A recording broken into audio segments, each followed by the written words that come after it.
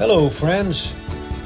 In our busy and hectic lives, we all need those special moments that seem to come along occasionally. Moments that we know come from the throne of God. Moments that inspire us or stir up our faith. These moments are so valuable because they can provide much needed encouragement. So take a pause in life and enjoy this new podcast series that we are titling Inspirational Moments. Short, brief, and we pray very inspiring. Remember, great is the Lord and greatly to be praised. Brother Aluska loves the Lord and he preaches the gospel. Praise the Lord, everybody. Isn't God good? He's good all the time. And I thank God that I wasn't raised in church, but I knew about a God. And I had a really bad history, a bad past. I ended up involving myself with alcohol and drugs. And it was such a bad journey. And one day I just began to, I was under the influence. I was just so sick and tired of where I was at. And I said, God, it was early in the morning. And I was on my knees. I was crying. And I was asking God, I really need your help. And I didn't know nothing about the Bible. And I was telling him, God, you never fail. You have never, ever failed. And I was just talking to him just normally.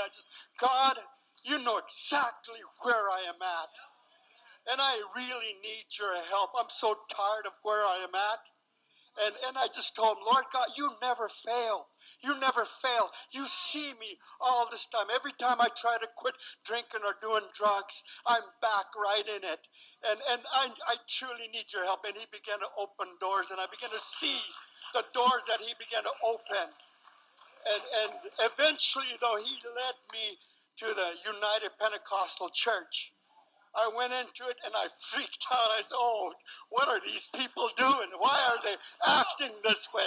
Why are they like this? I was way in the background just being uncomfortable, and I was watching people raise their hands. And I said, what's with raising the hands anyway? What's with that? And I said, you know what? I'm going to give it a try. And interesting thing about this, when I decided that, it seemed like the devil said, nope, you're not going to do it. And it felt so heavy, I had a hard time lifting up. And then I got up into a certain point, and all of a sudden, my hands got free. And then I've never, ever felt such touch of the Lord. And it was like, oh, no wonder these people praise God. No wonder they're doing this stuff. And hallelujah.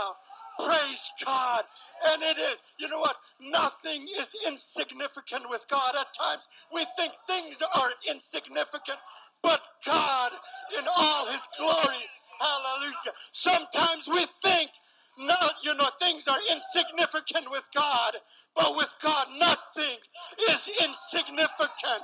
He will move on you with that. When you start thinking about and you make that decision, he will move in your life. Hallelujah. Back in 2020, Brother Herring, my life just went crazy. And for a while, I was not feeling God. For a long while, but I kept at it. I kept going to church. I kept raising on my hands whatever I can.